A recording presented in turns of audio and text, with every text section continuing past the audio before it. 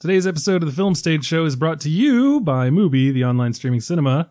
For your free 30-day trial, go to mubi.com/filmstage. I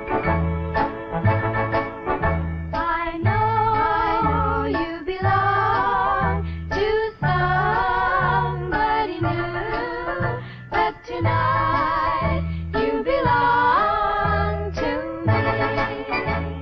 Welcome back, ladies and gentlemen, to a brand new episode of the Film Stage Show, the movie review podcast from filmstage.com.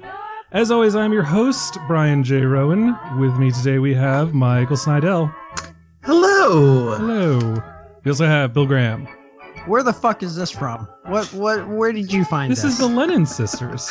Oh, this is a great song. Yeah, this is a classic. Okay. It's not a classic to me, but it is classic, I can tell. Yes. Wow. It's like four girls ranging from ages 15 to 8 singing this song, so Okay. interesting. Love it. They're still around, the Lennon Sisters, but I think they've had to swap out some sisters. Anyway, completely unnecessary context for this song. We also have a special guest with us here today to talk about Portrait of a Lady on Fire. That is Alex Heaney. Hello. Hello. Thanks for having me. You're very welcome. Jesus. The most conceited thing to say to someone to thank them that just thanked you for being there. Thank you for joining us. Yeah. Yes. So, Alex Heaney, why don't you introduce yourself to our audience? Tell them about yourself, where you write for, and where you can be found. Okay, yes. So I'm Alex Heaney. I'm the editor-in-chief of Seventh Row, which is an online publication and publishing house where we publish 4 ebooks a year on a particular filmmaker, film, and or genre. So we just put out a book on Celine Sciamma with a special focus on Portrait of a Lady on Fire, though it covers all of her films.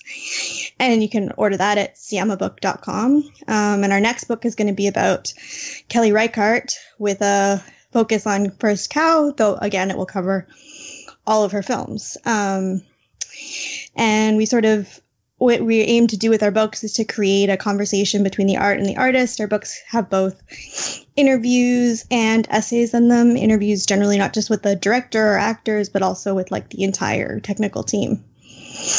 And actually your colleague at the Film Stage has said some very nice things about them. Which colleague is that? Chris Schobert. Oh, okay, Schobert. great. Yeah. All right. Well, yeah, we are here today to talk about Portrait of a Lady on Fire. Before we do that, the usual Michigas. Follow us on Twitter at Film Stage Show, Facebook, The Film Stage Show, email us podcast@filmstage.com. If you would like to support this program, go to patreon.com/The Film Stage Show and become a patron for as little as $1 an episode. Presently, if you become a patron and then email podcast@filmstage.com to let us know, you can get a Blu-ray. What stuff do we have? Failsafe, the paranoid Cold War thriller, which is an amazing movie, a new restoration of Kundun, Matawan, When We Were Kings, the Criterion edition of Carlos, Queen and Slim, and a new Blu-ray of Coming to America, amongst many others, which you should covet and desire to have and can easily have by becoming a patron at, again, patreon.com/The Film Stage Show. We are also brought to you by Mubi, the online streaming cinema. We're living in a post-coronavirus world, ladies and gentlemen. That means a lot of people are like, oh my god, I can never go outside again. So how are you going to see good movies if you can't get to the art house cinema? Get the art house cinema that comes to you. It's Mubi, where every day their curators bring you a brand new film to watch and enjoy. You have 30 days to check it out before it disappears. So there's a constantly rotating selection of 30 films. On the subject of world-ending plagues, Mubi is currently in the middle of their Apocalypse Now series, and they have The Last Man on Earth, starring Richard Price. This is I was going to say remake, but it's an adaptation of the Richard Matheson novel I Am Legend. Yes, that I Am Legend. The one that Will Smith eventually made a movie of. The synopsis is as such. In a post-epidemic nightmare world, scientist Robert Morgan, Vincent Price, is the only man immune to the plague which has transformed the entire population of Earth into vampire-like creatures. He becomes the monster-slaying vampire, or the monster slayer that the vampire society fears. So if you would like to check out this movie, amongst many, many others, All you got to do is go to mubi.com/filmstage. Again, that is mubi.com/filmstage. I just also realized that I didn't talk about this last week. They've got a great series called The Vulgar Disruptor Trauma Restored. And so right now, you can stream the Mubi exclusive of The Toxic Avenger. Why is that allowed? That is something you can indeed do. You can do it. You can do it. All you got to do again is go to mubi.com/filmstage. Remember, wash your hands for 20 seconds. Don't touch your face. How bad does this need to get before we realize this is in bad taste and maybe shouldn't make this a bit? I don't know. That's a great question. Maybe when someone I know gets it. Oh, great. Cool. It's topical. That's the kind of I was solipsism that I gonna exist say, with. don't you want people to touch their face so then they have to stay home and watch movie? See, that feels like it's in bad taste to me. Go lick some doorknobs. Go suck on some handrails. Stay home. Watch movie. Michael, how many cases have there been in the Chicago area? I don't know. A few. A few. We got 5 in Maryland and 1 in DC, so it's coming for me. I can feel it. I've heard it will double every week, though. I am not doing a good job in being thoughtful about reading about coronavirus. I'm definitely panicking myself, so that's not super great. I will say, though, okay, I need to say this on mic. I saw someone, so I'm seeing more and more masks out in the world. And I saw someone with a cloth mask that had a parental advisory label on it. And I have never seen something edgier in my life. That is so cool. That's like in The Road when the little boy draws a monster face on the painter's mask that he uses to keep from inhaling ash. You know, it was so edgy that I didn't want to tell her that that's not remotely going to help her. Alex, you know where are what? you located again? I'm in Toronto, former home of SARS. Oh, good times. Is that what Toronto's known for now? Yeah, they have that on the sign. No, not at all. We're known for our crack smoking there. Ryan, they have it out there sign. But I went to Chicago during the SARS outbreak, and all anybody said to us was like, "Oh, do you guys have SARS?" And we're like, "No, I mean there aren't that many people with SARS in Toronto." It's always great when the bigotry moves from the Asian population to the Canadians. Oh man, the SARS was so long ago, wasn't it? I feel like I was in high school. Yeah, I was in middle school. Yeah, I was like 2002. Oh, man. It's gonna be fun just growing up and looking back on all the pandemics. Yes. Swine flu, bird flu, SARS, coronavirus. Oh yes, swine flu. Good times. There's enough that every one of us on this show could have our favorite. But let's not do that. That might be in bad taste.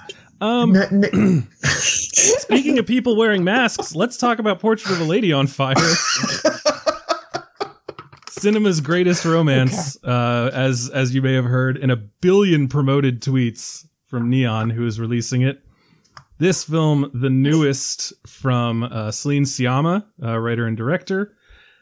And it concerns itself with a portrait artist who goes to a remote island so that she can secretly make a portrait of a young woman who is being wedded off to a man in Milan, and the relationship that forms between the two of them.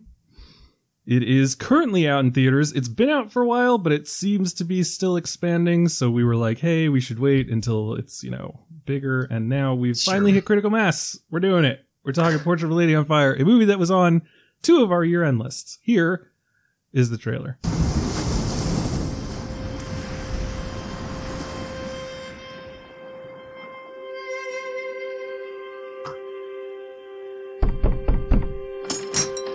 Je suis peintre. L'homme intéressé par ma fille est milanais. Nous partons là-bas si le portrait lui plaît. Don't even know why I had to give a synopsis. They just said the entire synopsis of the movie right there. So everyone understood it. For all of our French listeners.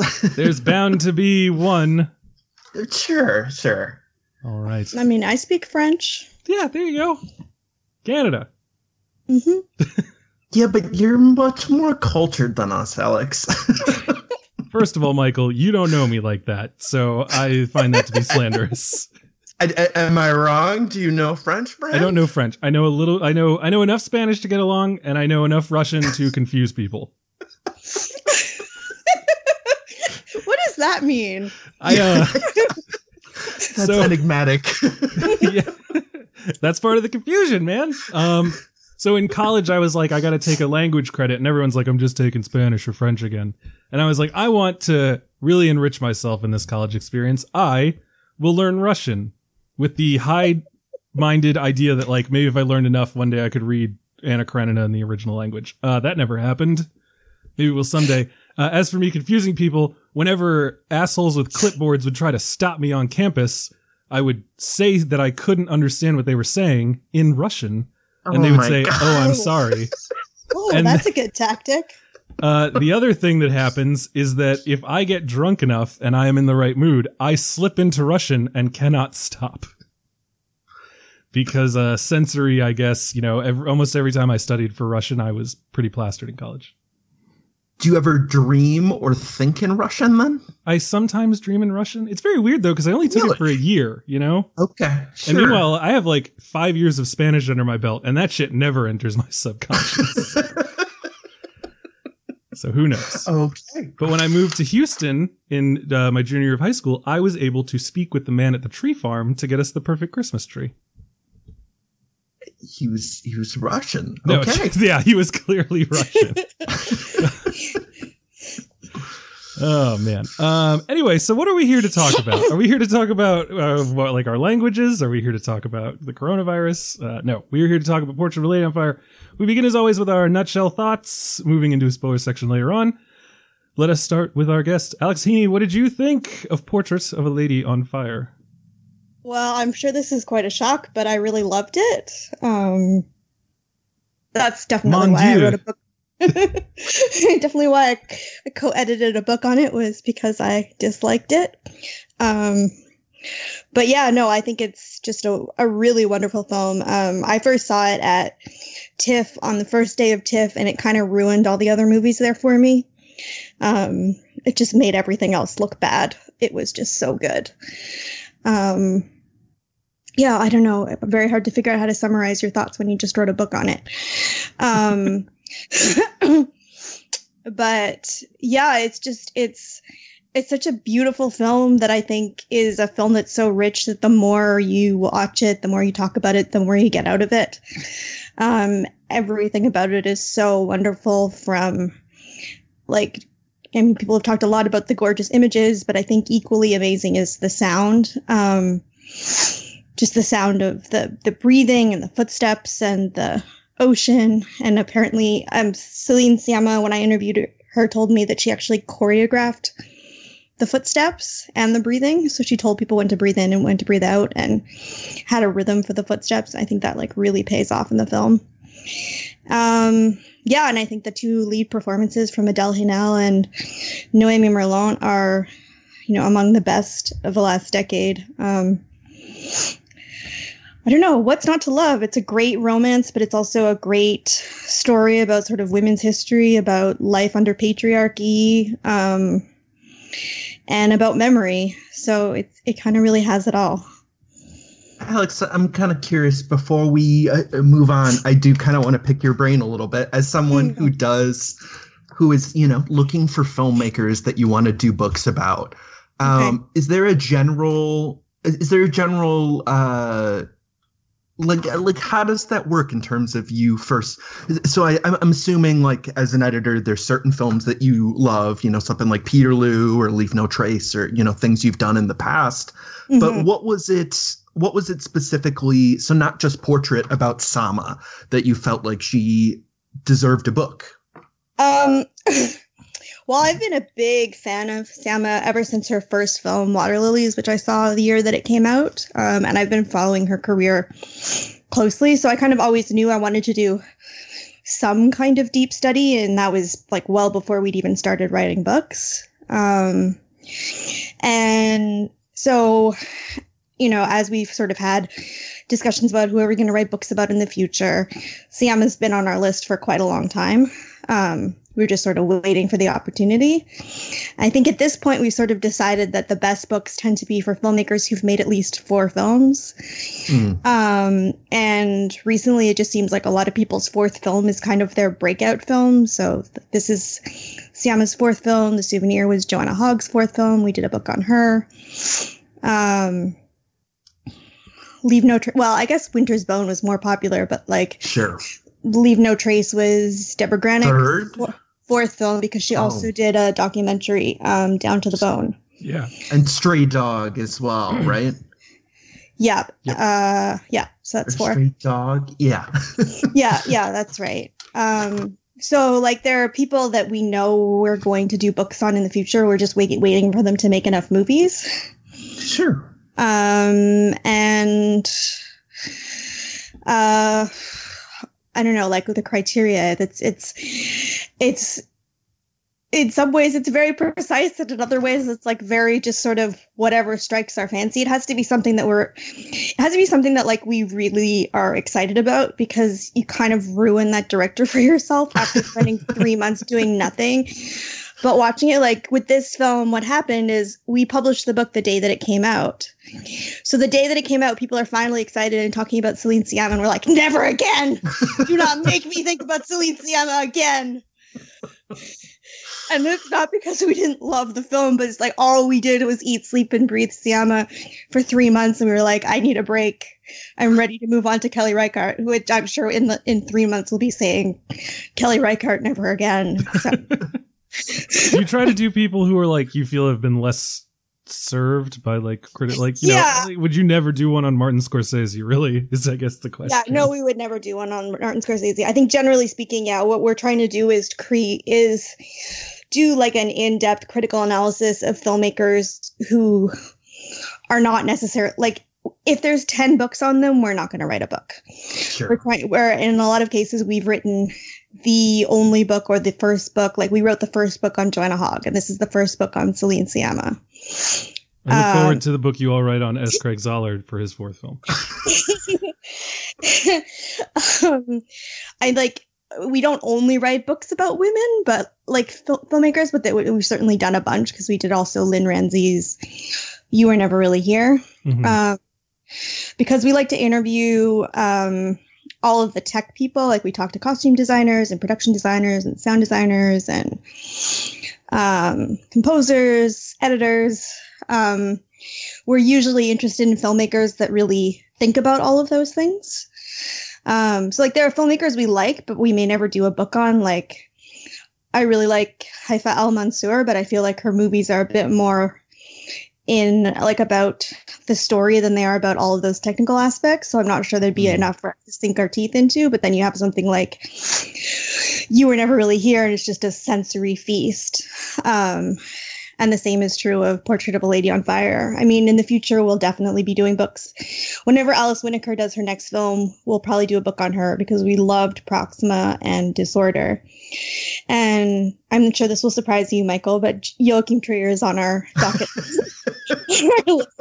Oh, really? I'm so surprised. But I mean, that's like this our sort of approach to interviewing lots of different people about a film kind of started with him, because we first did that like most in depth with Louder Than Bombs, I guess, was our first sort of approach to this, and then that was so rewarding that it kind of just we kept doing it for other filmmakers and expanding.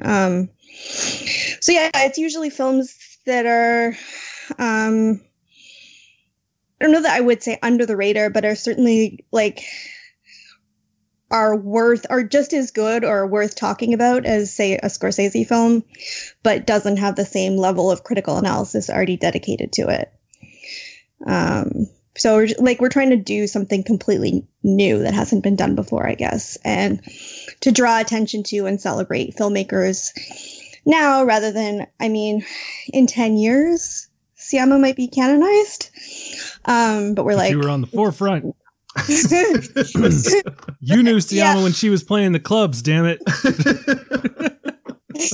well, and I guess to answer your question, like, why Siama? I mean, one of the things is that she had a profound impact on our site. When I interviewed her for Girlhood back in 2015, when I was asking her, she said to me, that cinema is the only art form ever where you get to share somebody else's loneliness. And I was like, oh, that's first of all, that's brilliant. And second of all, like, how do you do that? And I was thinking, oh, it's probably how you frame. And she says, yeah, it's how you frame, but it's also sound. And I was like, what? Sound? How does sound do that? And it's like, I had never thought about sound in the way that she talked about it as how it affects you emotionally. And then after that, we started asking all the directors about sound. And now that's a big part of how we cover film. And it's basically all down to her kind of offhand comment in an interview that I did with her 5 years ago. So nice. We were always kind of going to pick up on that, I guess, at some point.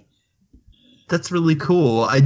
So just to transition us back to Portrait just a little bit, I'm curious, what was Sama's reaction when you heard that you guys were doing this book? Oh, this is a pretty good story, actually. So when I interviewed her at TIFF. At the end of the interview, I said to her, we're working on a book about Portrait and about your work, and would you be up to talking some more? And she's like, who's doing this? I said, who's we? And I said, oh, it's Seventh Row. And she said, Seventh Row? Wait a second, you're Alex. We met at Sundance.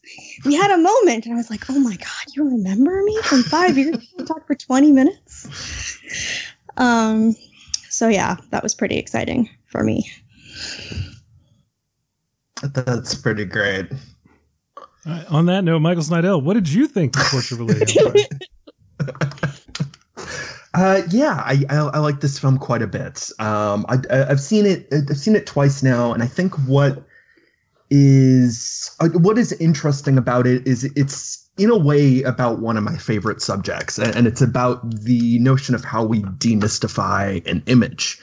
In the sense that this, the first 30 to 45 minutes has a lot of echoes of a number of art house films, a number of specifically more austere period films, like, something like, and I don't mean this derogatory because I love this film, but like The Piano or something. And I think that what is so interesting about this film is that its form very much mirrors its content, in the sense that early on, there's so much emphasis on, as we said, this woman is trying to, Marianne, the painter, is trying to paint Eloise.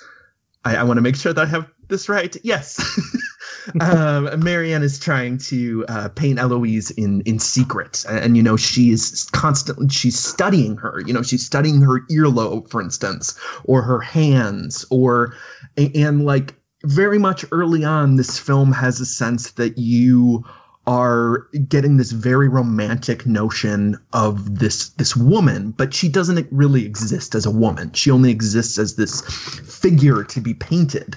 And I think that this film is so fascinating in the way that slowly but very consciously, it changes, that this person no longer becomes, this image and this figure again, and they come out of their shell. You start to understand them as a person.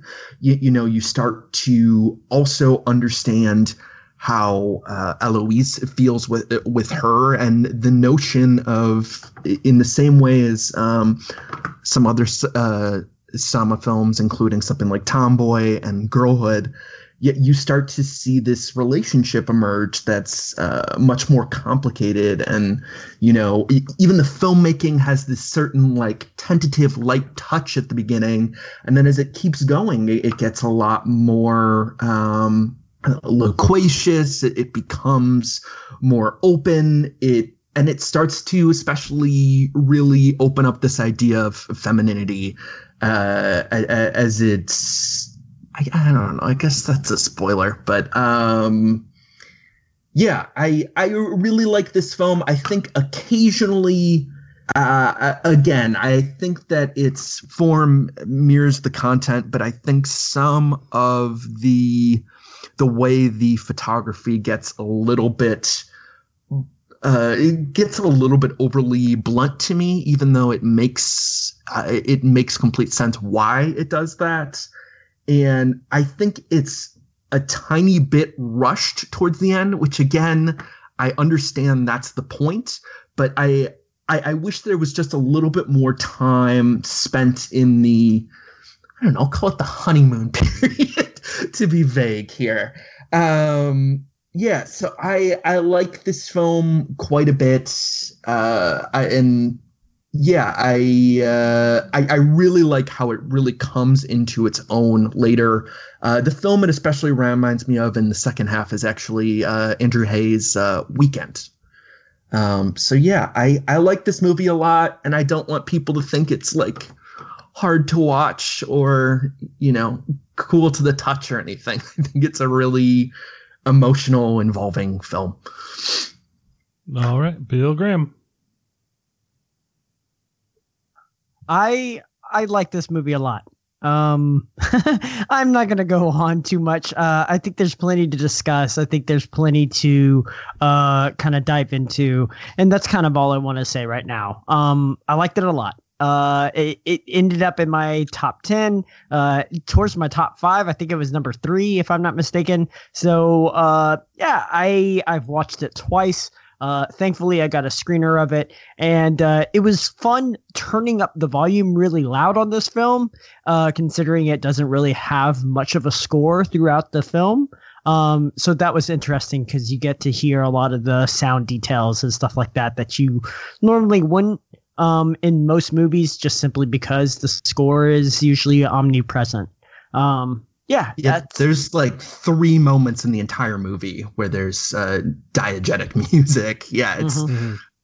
But what you're saying about the sound is really interesting because, like, when I talked to Celine Sciamma, one of the things she was telling me about was that she made certain scenes very quiet because she wanted people to be still when they saw it in a cinema. So, like, you couldn't move without causing trouble, and then. The film has like a really big dynamic range because it goes from like being very, very quiet to quite loud with those waves. So I'm with you. I really love the sound in this film. Is one of my favorite things. I'm going to be the person who's least hot on this film. That wasn't meant to be a pun on the title. I apologize. I cannot. Are you hot-headed about it? No. Are you fired up about it? Yeah, no, I'm fucking furious. No, I am. I had the issue where like I watched this movie and got to that final scene, you know, that final shot in that moment, and I could feel everything coming to it, and it made sense to me, and I was like, why am I not more moved by this? And I think that the movie to me has a lot of the aesthetics and the trappings of a romance, but to me personally, I just never connected with the more deep emotional connection between these two women. I mean, and it's weird to say that because both of these actresses have really expressive faces, especially when they're trying not to express anything. I'm sure that people understand what I'm trying to say. Sure. Their repressed glances are very striking. Marianne, who's played by Naomi Merlan, I don't know. I apologize.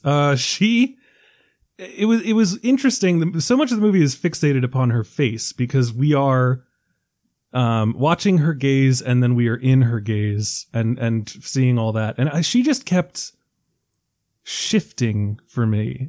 She at times looked like so many different people depending on the emotion running through her. It almost became a game with myself, scene to scene, being like, oh, now she looks like Emma Watson, and now she looks a little bit like Michelle Dockery, and like I just kept, and this is all like as a way of saying, oh, and sometimes she looked like Kristen Stewart. It's just like she's so expressive in the face that she barely had to talk at all for me to like see everything and all the conflict in her. But weirdly, the scenes of longing and uncertainty and unknowingness played a lot better for me than when they finally, you know, forged their connection. Is it a spoiler to?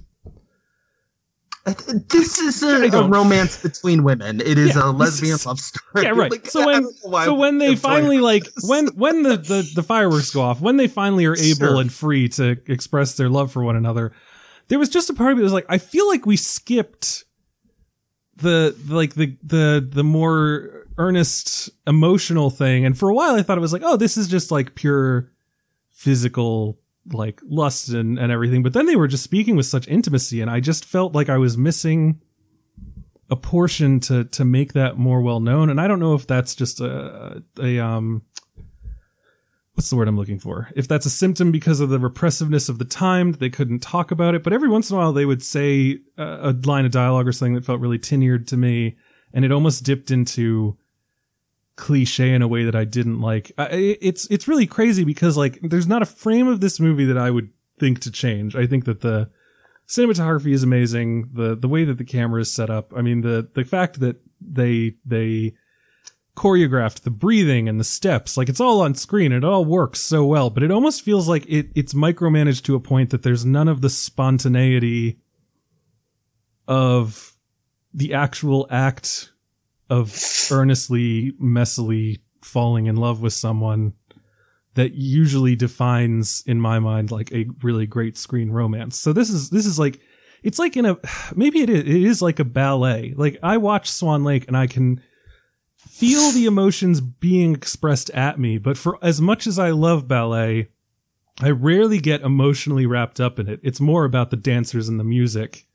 Sure. Whereas in cinema or fiction, you know, novels, prose, whatever, I get a little more of that hook in my soul. And so this, I saw the dancing and I heard the music, but I never had that hook in my soul. So I'm curious, did you have the same reaction to Carol? No, weirdly enough. Carol, because I had that reaction to Carol the first time I saw it, and then the second time I was like, I don't know what was wrong with me. I wept all through the whole thing. I'd have to go back and listen to our episode on Carol. I think that I might have been too, what's the word I'm looking for? I think I was underwhelmed by Carol, but I did feel the actual emotion between those two characters more than I felt it here. I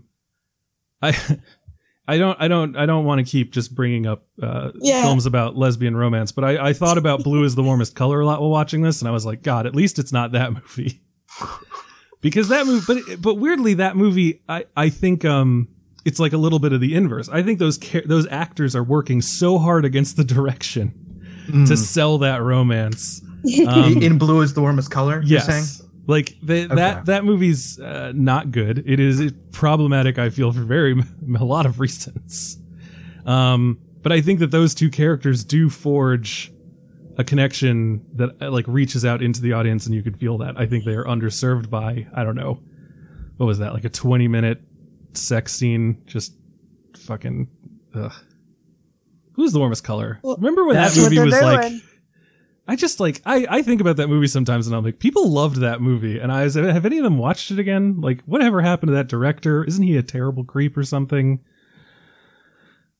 Yeah. But you know, Polanski won a César, so. Oh God. The world is a broken place. But yeah, I mean, it's just weird because this is something that I feel with a lot of movies sometimes, where it's just I can't do all the work on my end to translate the choreography into the emotional experience. And I can still appreciate the choreography, but I can't make myself feel that. Well, so I'm curious because Michael and Bill, it sounds like you had the opposite reaction. Is that right? Or you just like other things about the film? Bill, you can go ahead. Yeah, I mean, I've truly fell for the romance and everything like that, their connection, and I didn't have any issues with that. I think part of what sells me on the film is when I first watched it, there's so much held back initially, and I just love that kind of I don't want to call it the chase or anything like that, but I loved not knowing what the hell this film was even about, to be honest with you. I had heard it was really good. That was about all I knew. And so when we find out, like, there's this very striking image of the previous portrait painter's failed attempt to do the portrait, and her face is like smeared because he was just unhappy with how her face was turning out. He was happy with the dress, the look of the body, everything else, but like he couldn't get the face right. And like I was like, oh shit, is this I can't remember the name of the famous story, but like there's one about like a painting that Dorian Gray? Yeah, Dorian Gray.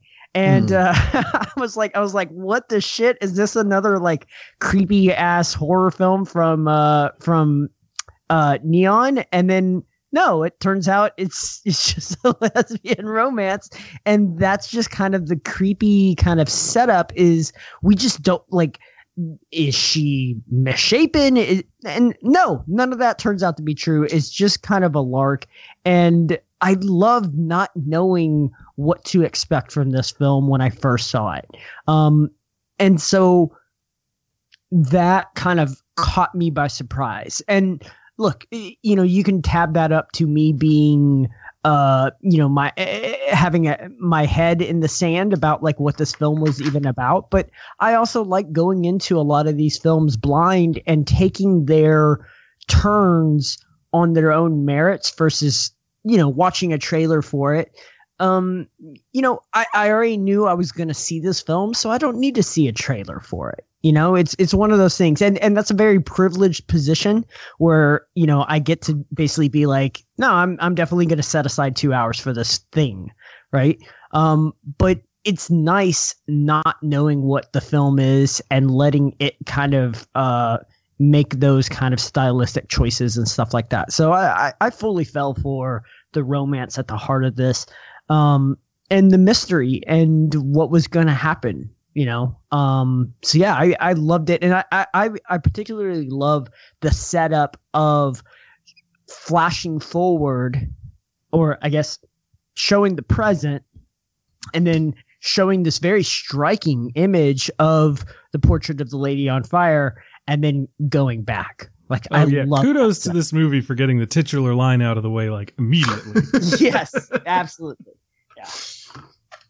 I really love what you said about the film sort of withholding and going in blind, because I think for me, I mean, I haven't thought about this in a while because I've seen it for so many times, but I really think you're right that one of the great pleasures of the film is the way it creates suspense. Like, you see that image, you see that portrait at the beginning, and you're like, who is that woman? What's the story? Why won't she let people see it? And then she goes on this long journey in order to go meet Eloise, and everybody, she talks to everybody about her. She talks to the mother about her. She talks to the maid about her. That, like, by the time we finally meet her, we're like, who is this woman? I've seen the portrait, but it didn't have a face. And then when we finally do meet her, we don't even see her face at first. She's hooded. Yeah. She's hooded. We're trailing behind her. And it's just like every part of the film just makes you sort of, sit up and go, what's going to happen next? Even if it's a lesbian romance, like, it doesn't even matter, because you're like, when am I going to get to see her face? What's the story behind the portrait of the lady on fire? How did she end up going from somebody who won't let her paint her to getting that portrait? I think the film is just like a masterclass in structure, that it just really brings you with it. And I think it keeps teaching you how to watch it, and like that the rules keep changing. Like, there's, at the beginning, Marianne is giving that class on how to watch and how to draw a portrait. And then you sort of see her applying those skills. And then as soon as Eloise agrees to actually be painted, she's constantly questioning Marianne, and Marianne has to sort of rethink her thoughts on what it means to do a good portrait. And so, like, as the characters are challenging each other, then the film is also challenging you, and as far as how to watch the film and how to interpret the characters. And so I also agree that it just kind of gets more, and I think Michael said this, it just sort of gets more and more the more you go through it. Yeah, I think what really kind of, and not sold me, but made me it made me appreciate the kind of abbreviated nature of the romance was the scene where they're talking about Orpheus and Eurydice, and I realized that, you know, the whole question is whether you look behind, and, you know, whether you choose, I think she calls it the poet or the I can't remember the two things, lover? but yes, thank you. Yeah, as in, like, do you want the ephemeral image or do you want the romance that will last forever? And I realized during that scene that they didn't have a choice. And I think that's what ultimately works for me about that romance is I feel that spark immediately. I mean, I love the way that it cuts from the scene at the campfire as she faints, and then it immediately cuts to them at the rocks. And they're so intimate great. now. Their hands are touching now, and they are, you know, fumbling with each other. It's such a different mood that just pivots in that exact second. And I think that what I find so interesting, not only about the fact that everyone disappears except for the I guess it made, I'm not sure, the handmaiden, I'm not sure the proper term for what she would be in this case, but she's the only one that's also in the house with them. And, you know, there is a certain parental relationship that's almost there. And not only that, but, you know, as much as we're talking about mystery and stuff, there is so much there that then has to do with her trying to get an abortion. Like, we see, you know, the scenes where she's running back and forth. We see where she's on a ladder and, you know, trying all of these unorthodox techniques, and then goes to that a woman who finally helps her abort the baby. Like, those are all things that are, you know, they're frank and striking. There's no mystery there. It's about, here's what these women are actually pragmatically dealing with on a daily basis. Alex, I have a question for you, though. I am not going to be able to remember who brought this up on Twitter, and I think it's an interesting question. Why do you think that or I shouldn't say this, since they show so much of the abortion, and I think I understand why it's been so much time on that, why do you think they don't show any sexual activity between Eloise and Marianne? It seems they kind of cut around it continuously, and I just wondered if you had any thoughts about it. Well, that's kind of an interesting...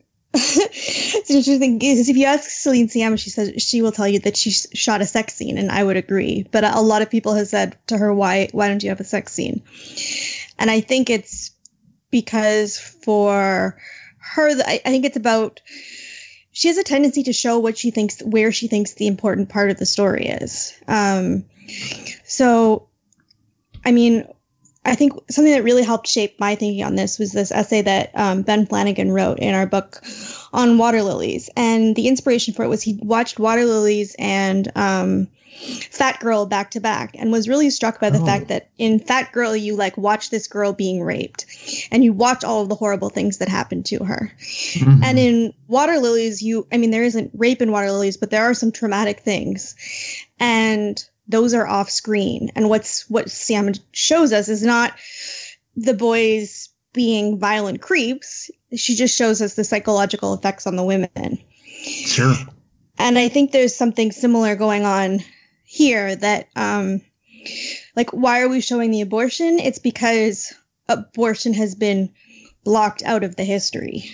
We haven't talked about it. And the film there's a lot in the film about untold histories and about bearing witness. And I think part of the reason we show the abortion is because this is the idea of sort of bearing witness to this and acknowledging that this is a real part of women's lives is a big part of the film. And then that's why they end up drawing this portrait of the abortion in order to,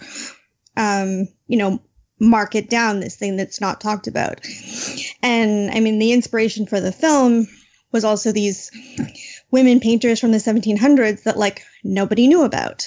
Sure. And so it's about sort of telling this historical story that's about untold histories, kind of, and like almost correcting the historical record in a way. So I think that's why she's showing the abortion. And then I think like I think for her, the story between them is not about like what body part is touching what other body part. Sure. But I just the mean intimacy. she seems. Sorry, Alex. Sorry, but I think it's just about the intimacy, and so, it's really emphasizing what she does show. Really emphasizes their connection, both emotional and physical, even if other things are not being shown. I find it interesting, especially on the second watch. Again, this isn't. I don't obviously need a graphic sex scene, or that's not what I'm suggesting. You want that blue is the warmest color. 15-minute mid shot. That's just nothing but.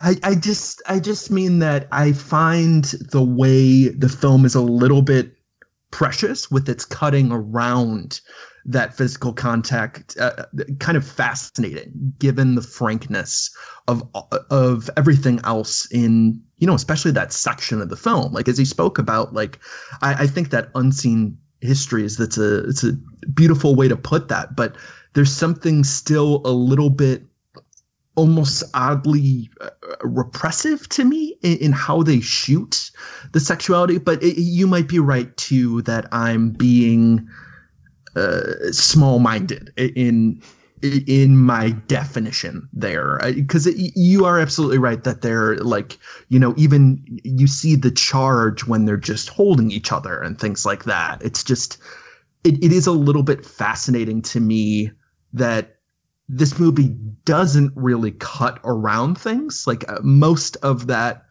latter half is very much in real time.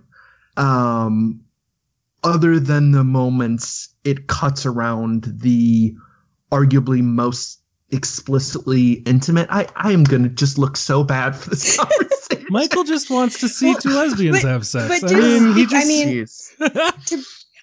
bring it back to that point about like cutting, though, Sure. I think part of what she is doing is trying to show these connections. And you mentioned what I think is like the best cut in the film, between when they're at the bonfire and then when they're on the beach. Sure. And there's like a similarity in the movement, and you see this like jump ahead in their relationship. And I was watching, Sammy gave a screen talk. I think it was for BAFTA, I want to say. And she was actually talking about that scene, and one of the things she was saying was like, why did she do that, is because she'd originally written like something to like tie those two scenes together, and then decided that was basically just plot and she wasn't interested in that, and so she decided to make a film that had only scenes that she was interested in, and basically cut out all the fluff that you might have felt obligated to put in but was not interesting. And I imagine that that's kind of part of what's going on with the love scenes. Is it's sort of like, do we need to watch them have orgasms? Or like, is that just kind of boring? And what's interesting is their connection. That's totally Michael, do you understandable. need to see them have orgasms? I was meant as a rhetorical question, but I was listening to a podcast, and one of the main guys, he mentioned sex is fleeting, snuggling is forever. And Yeah, I was I mean, just that's like, kind of how I think about it. Like, fuck, the animals have sex, like it's the emotions that are bred from the act of intimacy. I mean, like, even the fact that we call it an act of intimacy, like making love, like you don't see two dogs going at it in the park and go, oh, they're making love. Like, no, they're having sex. They're breeding. It doesn't mean anything. It's a mechanical thing. But these people, the most important part is how they feel before, how they act before, and then how they feel and how they act after. Like, that's where the impact comes from. Sure.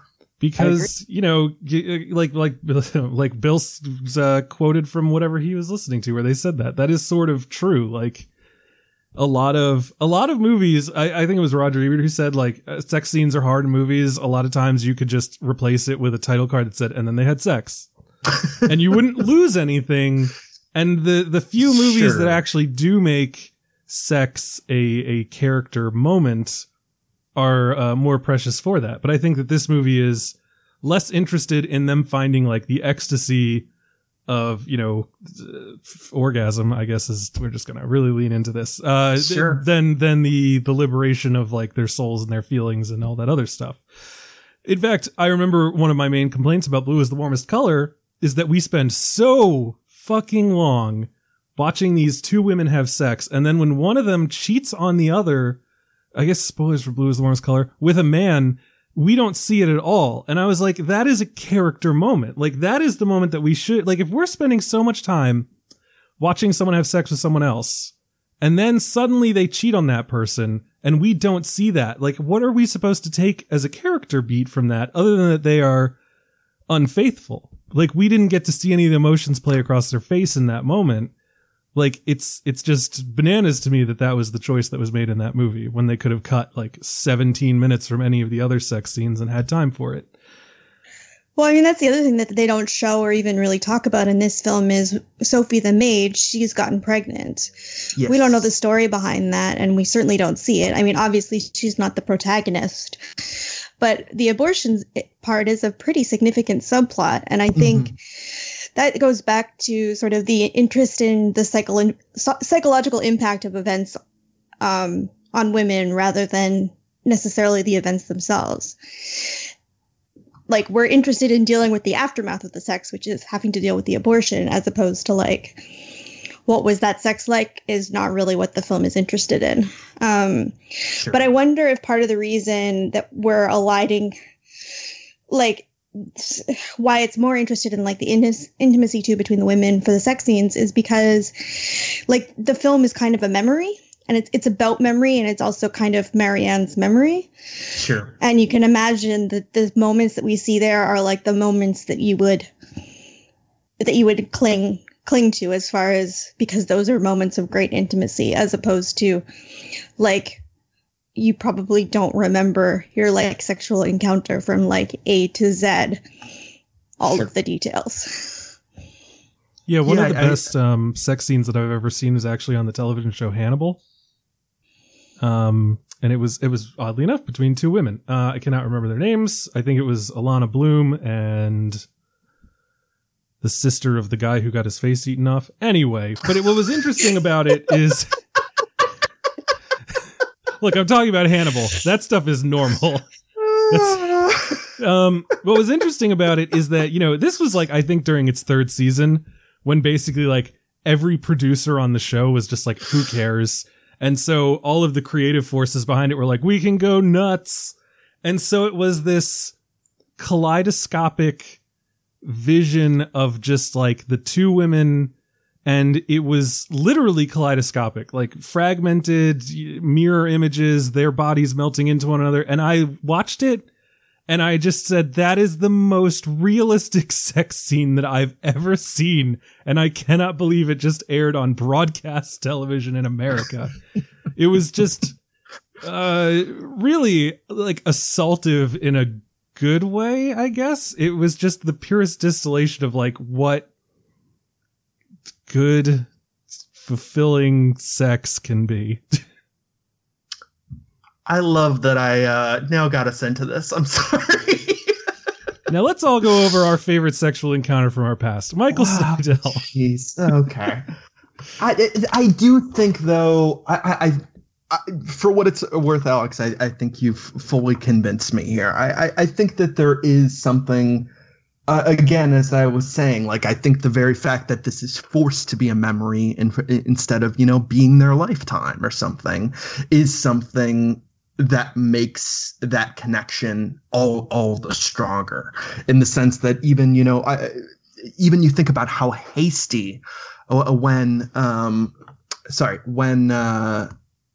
Marianne is finally leaving and, you know, she's finished the painting, you think about the very awkward hug she gives Eloise. Like, it's very heartfelt, but it's very quick. And you know, then she's running down the stairs to the point where then, you know, Eloise says, look back, and in reference again to Orpheus and Eurydice. Right. All right. I was going to let it slide that one time, but you just keep saying it. But I really think that is a scene that really does communicate that sense of urgency that you're talking about, Alex. Like, it's not that I don't think those scenes are there. I just, again, found that fascinating in relation to how the rest of the film is edited. But I totally lost my point. But yeah, I really like that scene. Yeah, someone else jump in, please.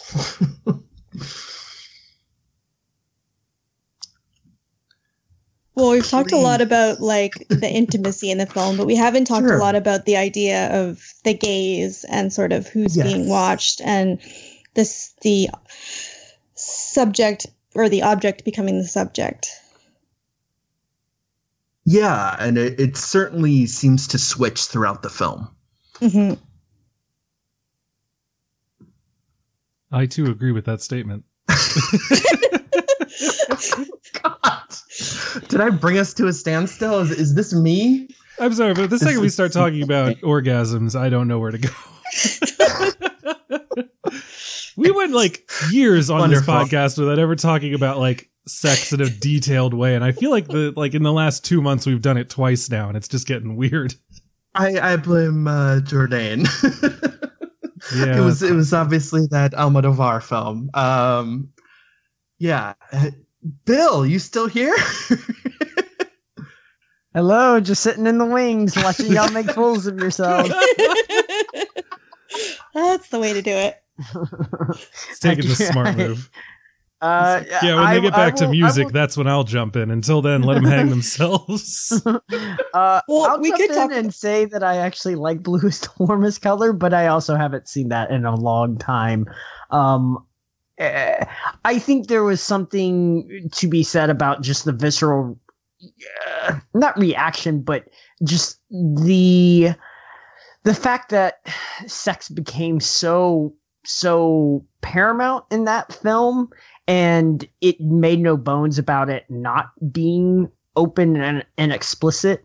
I mean, it even came with that controversial NC-17 rating for a little while, if I'm not mistaken, or even held it while it was being released. And I mean, I think it's always interesting to talk about the other kind of hallmarks in this genre, but also I feel like that's so limiting because this film has so much more to offer than just it being a lesbian love story. But you know, there's even weird outside stuff that is going on in this film, whether it's the fact that they actually hired a professional painter to be the painter in this film. So when you see the painter, or not the painter, when you see the hands of the woman, Marianne, Naomi Merlant, she's not actually painting that. It's actually Helene Delmare, who is a real artist, and that's she painted live on set and made several different variations of this singular portrait. Or even the fact that Siama's girlfriend, if I'm not mistaken, is actually Adele Hanel. I thought they were former. exes. I might be former right. girlfriend. Yeah, okay. Yeah. Okay, which is even more of a mind fuck, right? It's like, oh, geez. Okay, so yeah, there's a lot going on in this film. I think, you know, this makes a really good bookend with a film like Little Women, where we actually see a female painter that is actually making money. But we also learn in this film, I didn't realize until the second time when I watched it, that Marianne's father is also a painter, and she's set to basically inherit his kind of reputation and his company, and that's kind of set her up for success in this pathway. Mhm. Whereas I think a lot of female painters, especially around this time period, may not have had that kind of upper hand and that chance to do what she does, right? I mean, she's literally sent out to do a painting of this woman. That's wild, right? She's not, someone doesn't just show up on her doorstep and is like, hey, I want a painting of myself. No, like they shipped her out. That's pretty wild. Right, but I mean, it complicates that because she buys her independence at the expense of becoming complicit in patriarchy. Mm-hmm. Because And her that's- job is that's- to paint the portrait that's going to sell Eloise off into marriage. Sure. Absolutely. And that's the argument. And that's why at first, I think initially, and it's always funny because I find there's two different sides that I can kind of see very easily. Whether her first painting was actually good enough or was it not, and she decided to ruin it for the sake of having another chance, or did she ruin it because she really did feel like she was going to sell Heloise off in a way and hadn't given her the chance to make that kind of blessing fully, you know, under the circumstances that she actually knew that she was being painted, right? And I find that fascinating because the second time I saw it, I looked at the painting and I said, looks good to me, bro. I don't Oh, really? know. No, the first painting is awful. It doesn't look anything They're like always Eloise. awful. They're always awful. The Well- second painting is a lot better. The first painting, I was Yeah. like, Heloise is going to be furious because her face is not that round. It's Well, she does say pointedly, is this me? yeah, and then she says, "I didn't expect to see myself in it. I didn't expect to not see you in it either." And I was like, "Damn, way Yeah. to call her out for just taking the paycheck." I mean, I do feel for Marianne though, like painting by candlelight after looking at this woman for a couple of hours. Like, Jesus, you want to talk about like freehand drawing and stuff like that? That's just sheer memory It at just that felt point. so weird to me that like Heloise, I would say Heloise's most distinctive feature is the long angular nature of her face, and it looked like Brie Larson. I was like, this is not. Well, this is not I mean, the right facial structure. And then I was like, does she just not give a shit? Like, is she doing like basically like portraiture 101, but with enough defining characteristics that no one could like say that she was not even Well, bothering? that's effectively what she's trying to do. I mean, Angelo Moretta wrote this really brilliant essay in our book that kind of changed how I thought a lot about a lot of the painting in the film, where he basically noticed that all of the paintings of women at the beginning of the film, like the two of Eloise and also the one of her mother, they all look exactly the same. They're all following a set of conventions, which are basically the male conventions of painting that Marianne's father has taught to her. And it's Eloise that then challenges her and says, it's like so impersonal. It doesn't look like me and it doesn't have you in it. And it sort of challenges her to, I think the way that Angela put it was, or at least what we ended up calling his essay was unlearn the male gaze.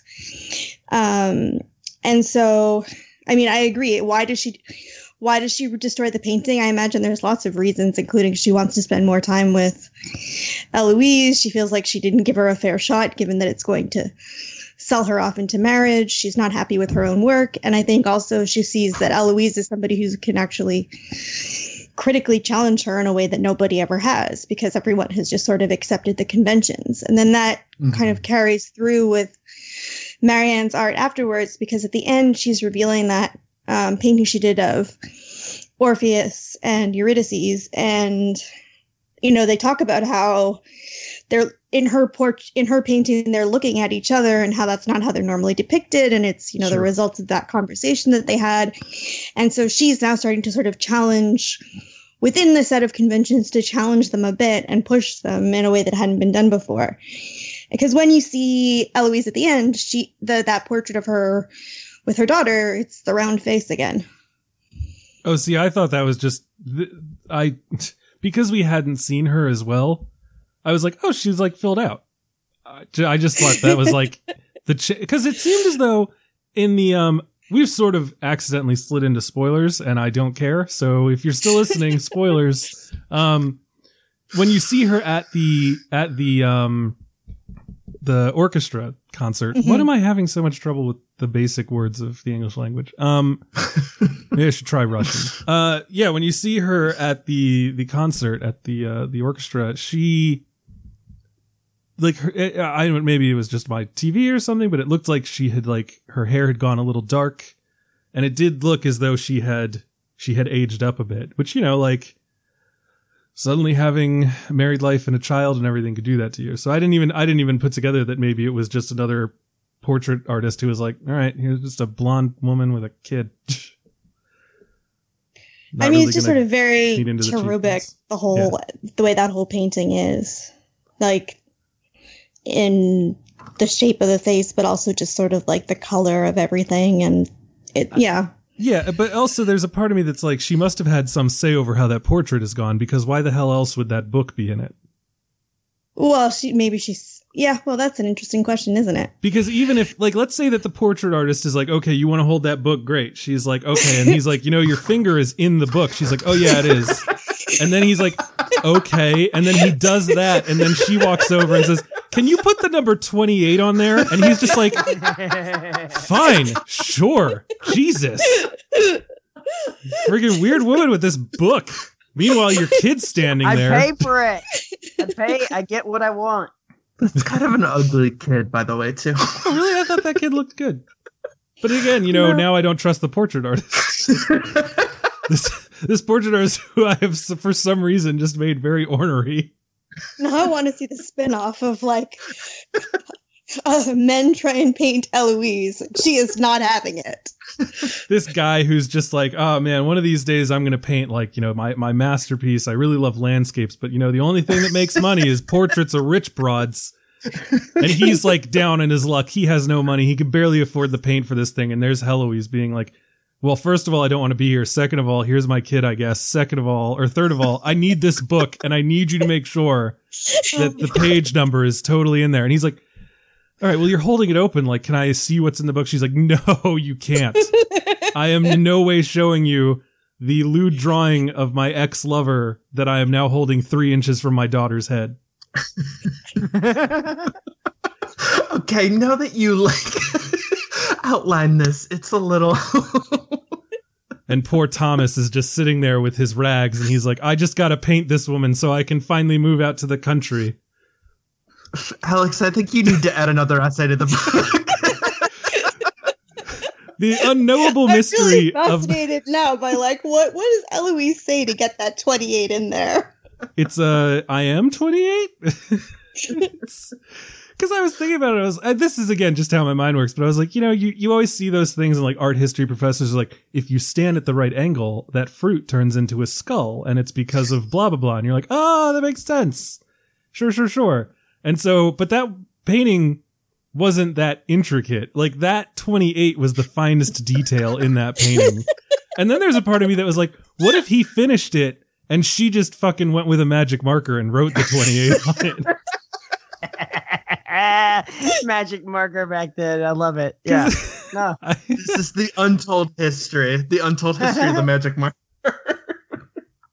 And I'm just thinking, like, you know, what was that painting for? Like, was it for her house and it's just on loan now? Like, or did, like, you know, it's in this gallery. So, like, it's not like it's in her home, because if it's in her home, I think she would know what the 28 was, but now it's in the gallery. So, like, did she change it when she heard it was going to the gallery? You know, it's funny because we're all kind of laughing about this and having a good time. But I definitely, like, the second time I watched it, I was definitely like, but there's got to be a story about that book in 28. Like, Like you can't just put that in a painting and then just put it out on display. And it's like that painting is very much for one person. Like this is a what was it, like Craigslist used to do this, like misconnections or something like that. Yeah, it seemed like she maybe was like not shipping a bottling, messaging a bottling it out there, like.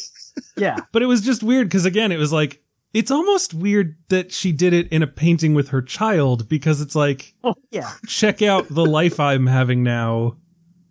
I hope you're doing well, I guess.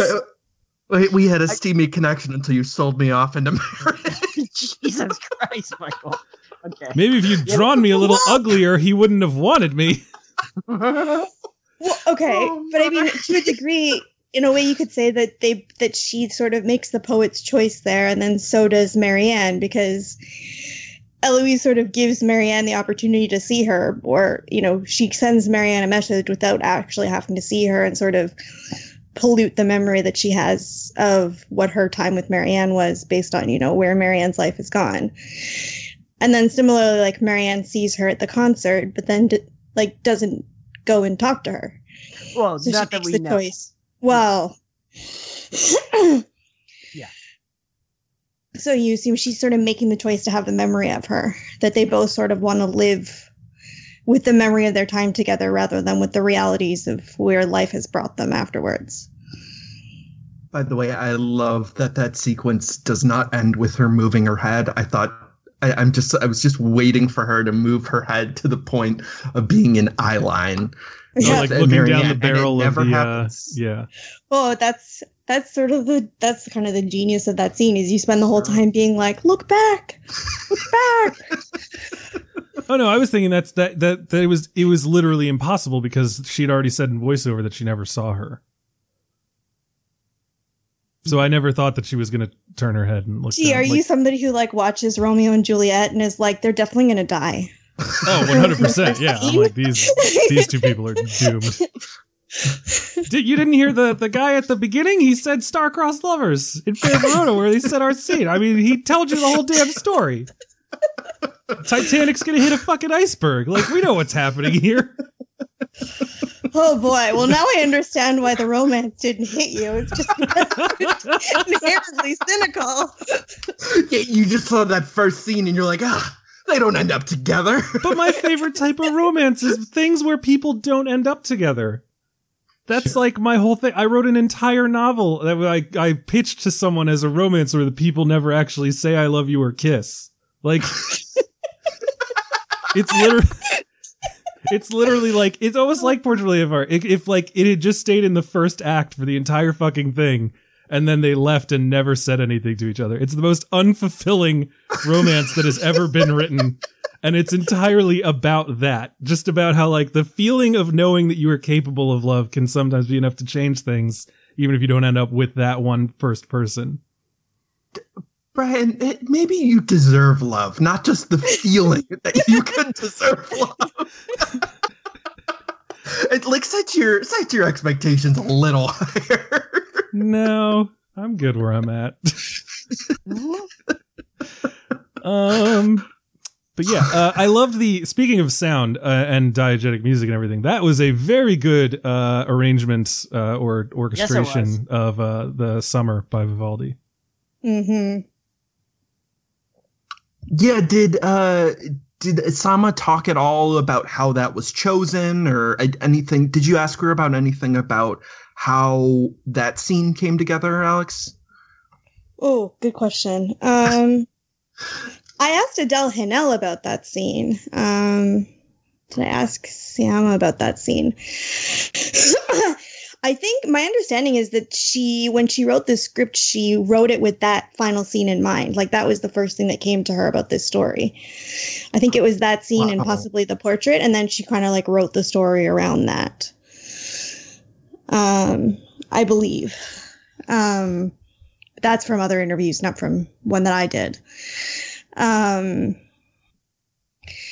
I think, something that Adele Haenel talked about was sort of, how do you sort of show emotion without showing too much? And like, how do you make sure that you're communicating emotion, but not like overdoing it just to prove that you're a good actress, but like doing what the character would be doing. And so in that scene, yeah, I think it's no surprise it was kind of intense to shoot. And I think the other thing is that it's a movie about, I would imagine why one of the reasons it's chosen was because it's a movie about this, like they're in this sort of liminal space. They're in this transition period between Eloise's life in the convent and Eloise's life as a married woman. And so it's sort of this temporary thing. So what better than to think about the seasons? And summer is sort of the transition.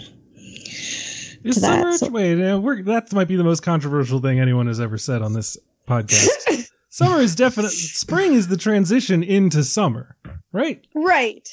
Summer is the end game. It's like, this is going to be one of those weird things. No, but I think of summer and winter as the anchoring seasons. Yeah, I don't mean that summer is itself a time of transition. I would say more that summer is sort of like what the film is, right? They're living in this time that's like this sort of temporary utopia that exists for these 2 weeks, right? Which is like summer, you have nice weather and it's sunny, but it can't last because fall is coming.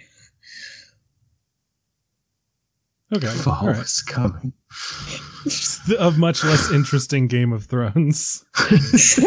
Pretty soon you're going to have to wear a light coat.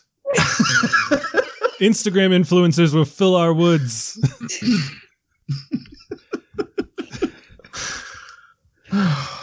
Man. Yeah. Any what are we missing any thoughts? Has anyone not said anything that they really wanted to? Well, I'm curious to hear if you have thoughts on the other scene of diegetic music in the film, which I think is sort of one of the best scenes in the film. When she's playing the harpsichord?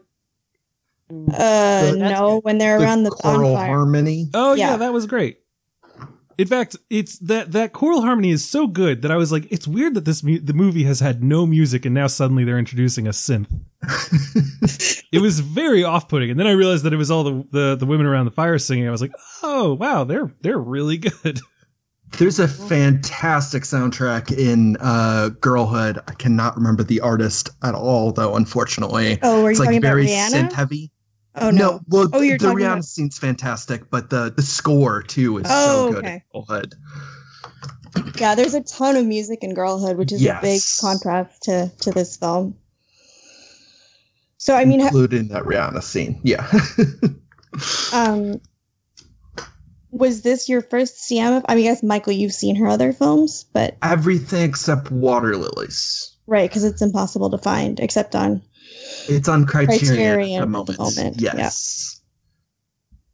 Yeah, I haven't seen any others. I really want to see all the others now because I really liked, like I said, I liked all the mechanics here, and it feels like this is probably this. It almost feels like this is a director who I already like, and this movie didn't work for me, which is an interesting way to feel about someone when you see their first film. Because I just am like, there's so much in here that I would like. Yeah, no, I mean, I kind of get that. Sort of how I felt about The Souvenir, which it was weird to me watching everybody go gaga over that when I was like, yeah, it's good. Well, that was how I felt about that's how I felt about this movie. I've jokingly referred to this movie for the past 2 months as the greatest cinematic romance ever, because fucking every time I'm on Twitter on my phone where the promoted tweets come up, I see that and I'm just like, guys, really calm down. Like, no one says cinema's greatest love story. They just say a great romance story. Like, you have the humility to at least say we're up there. Don't get me wrong, but we're not alone. You know? We're up there. Pretty high up there. You know, you always see a stirring, emotional drama. It's not the stirring emotional drama. So I was like, that's bold. That's bold as hell. But yeah, I saw a lot of very laudatory things about this. And Michael, you said that other people were lukewarm on it, Brian, don't worry. And I just had not seen any of that. I think there are some people I'm not going to speak to anyone in particular, put them on blast or anything, but I've seen some people who feel that this is a stiff film and that the emotion isn't isn't there, and that it's a All right. cold Well, I'm not film. And again, like, I guess the last thing I'd like to say, I've said this before in different words, but I really think, in a way, even the people who are most positive about this movie, in some cases, I think they did a disservice to like the actual form of this movie. I think Yeah. the more that you talk about the kind of like quiet, hushed nature of it, and how, you know, magisterial it is and everything. Yes, it's a gorgeous film, but like, that takes all the life out of it. You're missing the whole damn point. But what's weird to me is that I watched and I did not feel any life in it. So that's interesting. I did feel the magisterial. Well, I don't know why I kept speaking after that analogy about ballet, because I feel like that was the apotheosis of my feelings on this movie. Does it have no life and no presence, Brian? Are you setting me up for some kind of weird pun? No, it's what they say in the movie. The first okay. painting. That's what. Yeah, the way he said that, I was like, this is a weird way to set someone up to say something weird. It's like, I was like, low life, no presence, like a family murdered on Christmas Eve. Like, where's he going with this? Like, what's the Whoa. joke gonna be? No Yeah, so jokes. clearly my mind is broken, as we already learned when I talked about love earlier. You know, it was interesting though, seeing, like, you know, all these people screaming about this movie. But then it was also strange because it seemed like it was positioned to be a year-end thing, and I feel like it despite the superlative promoted tweets from Neon, it's kind of, I don't know, is it doing well? Like, is it finding an audience, or? It is doing well. I mean, the reason for the move is a complicated inside baseball thing that has to do with Neon having Parasite Yeah. and Portrait, and France choosing Les Miserables for its Oscar submission. Mm-hmm. So they went from being like, we're going to campaign hard on this, to let's put all of our eggs in the Parasite basket. Ew.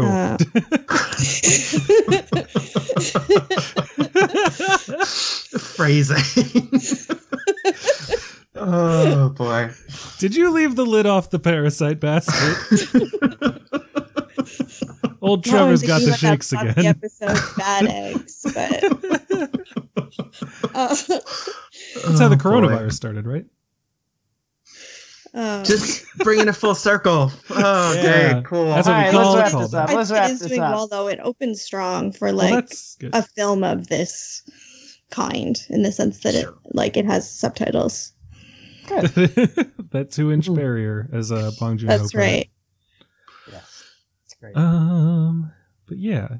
So I wouldn't tell anyone not to see this movie. It's clearly well made. I don't know, because every time, usually like I'm negative on something and I'm like, don't bother. Every time that I like a movie, but I just am not really on fire about it. I'm Oh, the puns. more like a still life. Am I right? Yeah. Are we talking about abortions again? Oh boy. Oof. I'm just so glad that my coronavirus comment is no longer the most tasteless. My Comment. coronavirus comment. Yeah. Ooh, that abortion scene. I was gonna say something and now I can't remember what it was. Michael aborted the thought in my mind. Okay. Did I do it? Did I get the most tasteless comment? No, let's end this. It's a good movie. People should see it. And there's a lot going on in it. I think it works both on an emotional level and an intellectual one. So even if you're not interested in the romance, or if you're coming for the romance, there's something there for you. Dare say one could write a book about it. One might say that. In fact, Hopefully someday someone will. No plugs. End of episode. gee, thanks. Actually, no, wait. I remember. Put it on a T. I did have I was curious because Michael is always complaining about movies being too neat. And I felt that in this movie because of things like them having that very on the nose conversation about Eurydice and Orpheus. It's and it was kind of funny because that was the one like that was the first and like one of the only scenes where like you could kind of feel the characters like actually defining themselves just through like pure independent thought rather than like their reaction to society around them. But it was done in a way that, has anyone here seen Oh Hello on Broadway? The John Mulaney and Nick Kroll thing on Netflix. No, I was not expecting this comparison. I've seen the one Jake Gyllenhaal scene. Oh, that was from the Sack Lunch Bunch? Oh, right. Oh, there's more than one of these things. Yes. Never mind. So there's something called Oh Hello, and it's all about it's them playing two old men who have failed at being both writers and actors, and they have like they do a scene and they like say like, you know, oh, like something about artistic integrity, and the other one says, see, I'm here all about the money. What are we, two people with different opinions on things? And it's, you know, making fun of that kind of establishing communication between characters. And that scene felt very much like that. And then her doing that painting, I felt like, yes, I get it. I understand. Very neat. This is interesting. Like, but like, again, it led to the same kind of like, I guess I finally understood what Michael meant by neatness, because it felt like this movie longed to be more organic and messy, but it was having to come back to these same like 2 or 3 beats. And for some reason though, the playing of Summer by Vivaldi did not strike me in that same way. I think because it was a purely more emotional moment. But I think it's sorry, Alex, go ahead. Like I think it's a fine line between, you know, callbacks to within your own writing and being Dickens with like, oh, you know, that subplot you forgot about? Gonna tie that one up. You thought the story was over? 10 more chapters to tie up every single person you ever met in this entire book. And we're taking the hobbits back to the Shire where they're going to have to fight a bunch of other people. Jesus. What is going on? I mean, I don't think the film does that. It's not on that level. Yeah. And I don't think it's on that level either. No, but it did. In coming back to those two things, I did think to myself, like, that's right. Their relationship, when I think back on it, feels rather thin. Like just the levels on which they connected, or like any of the insight we got into their like mindsets. I strongly disagree with that. Well, that's fine for you. Again, that's just something I wanted to bring up because it was the one time, Michael, where I think I could understand you constantly calling things too neat. Mm-hmm. Not clever, though. I still don't understand Great, clever. thank you. Your anhedonia is rubbing off. I think this is a messy film, though. I think that it, and I mean messy in a good way, in the sense that I think that the shape is constantly mutating. I think even that Orpheus and Eurydice. There you go. Brian, Eurydice. Eurydice. You had it right the first time. Even that scene, though, as I said, though, I think both options that they bring up are not options that they actually have in terms of their romance. They don't get the choice of whether to, you know, they can't decide to not look back and have this romance forever. Like, so I think it's interesting that you bring up that that's one of the only scenes where they're able to express independent thought. I mean, I'd say that in general, the times when they're alone with Sophie are times when they're continually expressing independent thought outside of, the expectation that as soon as she finishes that painting, that they are, as soon as they finish the painting, that Heloise will be sent away. So I think it is a lot more messy, and it doesn't have easy endings. I mean, even when you think about one of the last images of where Eloise says, look back, she's wearing the exact dress that we'd seen her, when she appeared as an apparition earlier in the film. I think that there are a number of things that are very untidy in this. And, wait, you think that, okay, now I no longer know what you mean by neat.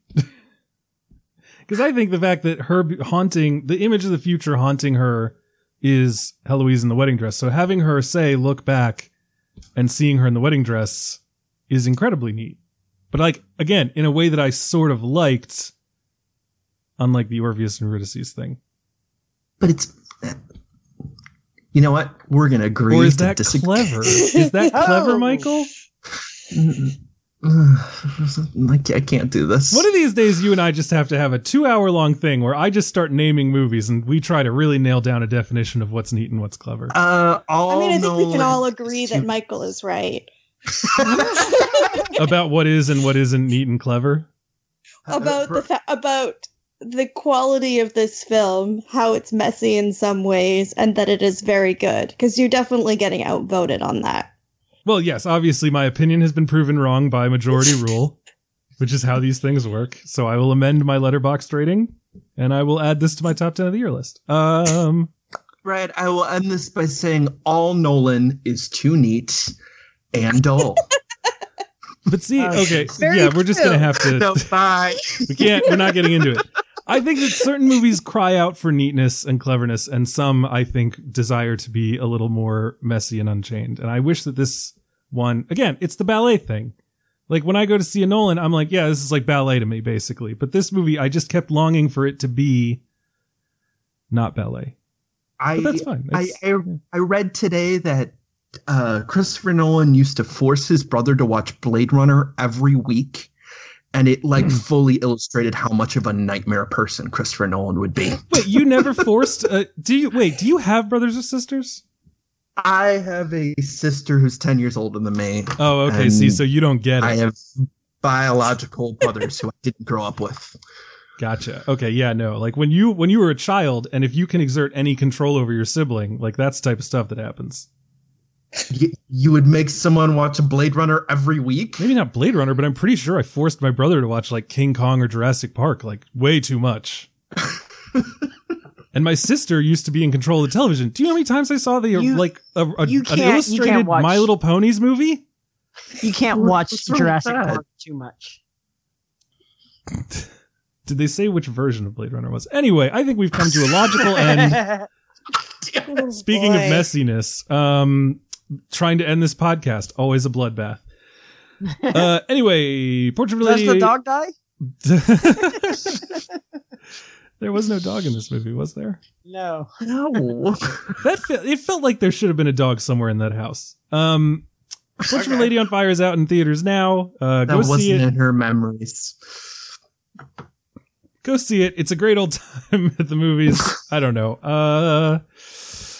Let's wrap it up. Remember that you can get a free 30-day subscription to Movie by going to mubi.com/filmstage, where you can see all of their great films, such as The Toxic Avenger and The Last Man on Earth. All you got to do is go to mubi.com/filmstage. Again, that is mubi.com/filmstage. And don't forget that you can become a patron of this by going to patreon.com/the Film Stage Show.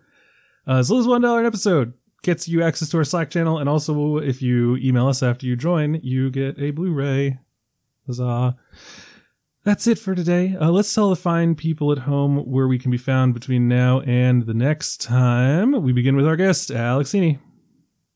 You can find me on Twitter at bwestcineast. That's BWESTCINEASTE. And you can find like anything that I mentioned on the show. I'll put it up on at 7th-row.com/filmstageportrait. That's SEVENTH-ROW.com/filmstageportrait. I'll put up links there to all of the essays that I talked about and mentioned. All of the essays, interviews, etc. that I mentioned on the show, I'll put up there. And if you're interested in getting our book on Celine Sciamma, which I edited and also wrote several things for, you can get that at sciammabook.com. That's sciammabook.com. Awesome. Bill Graham.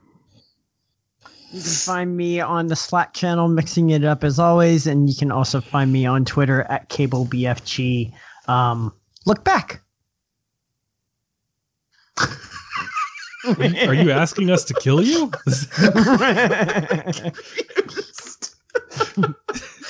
Okay.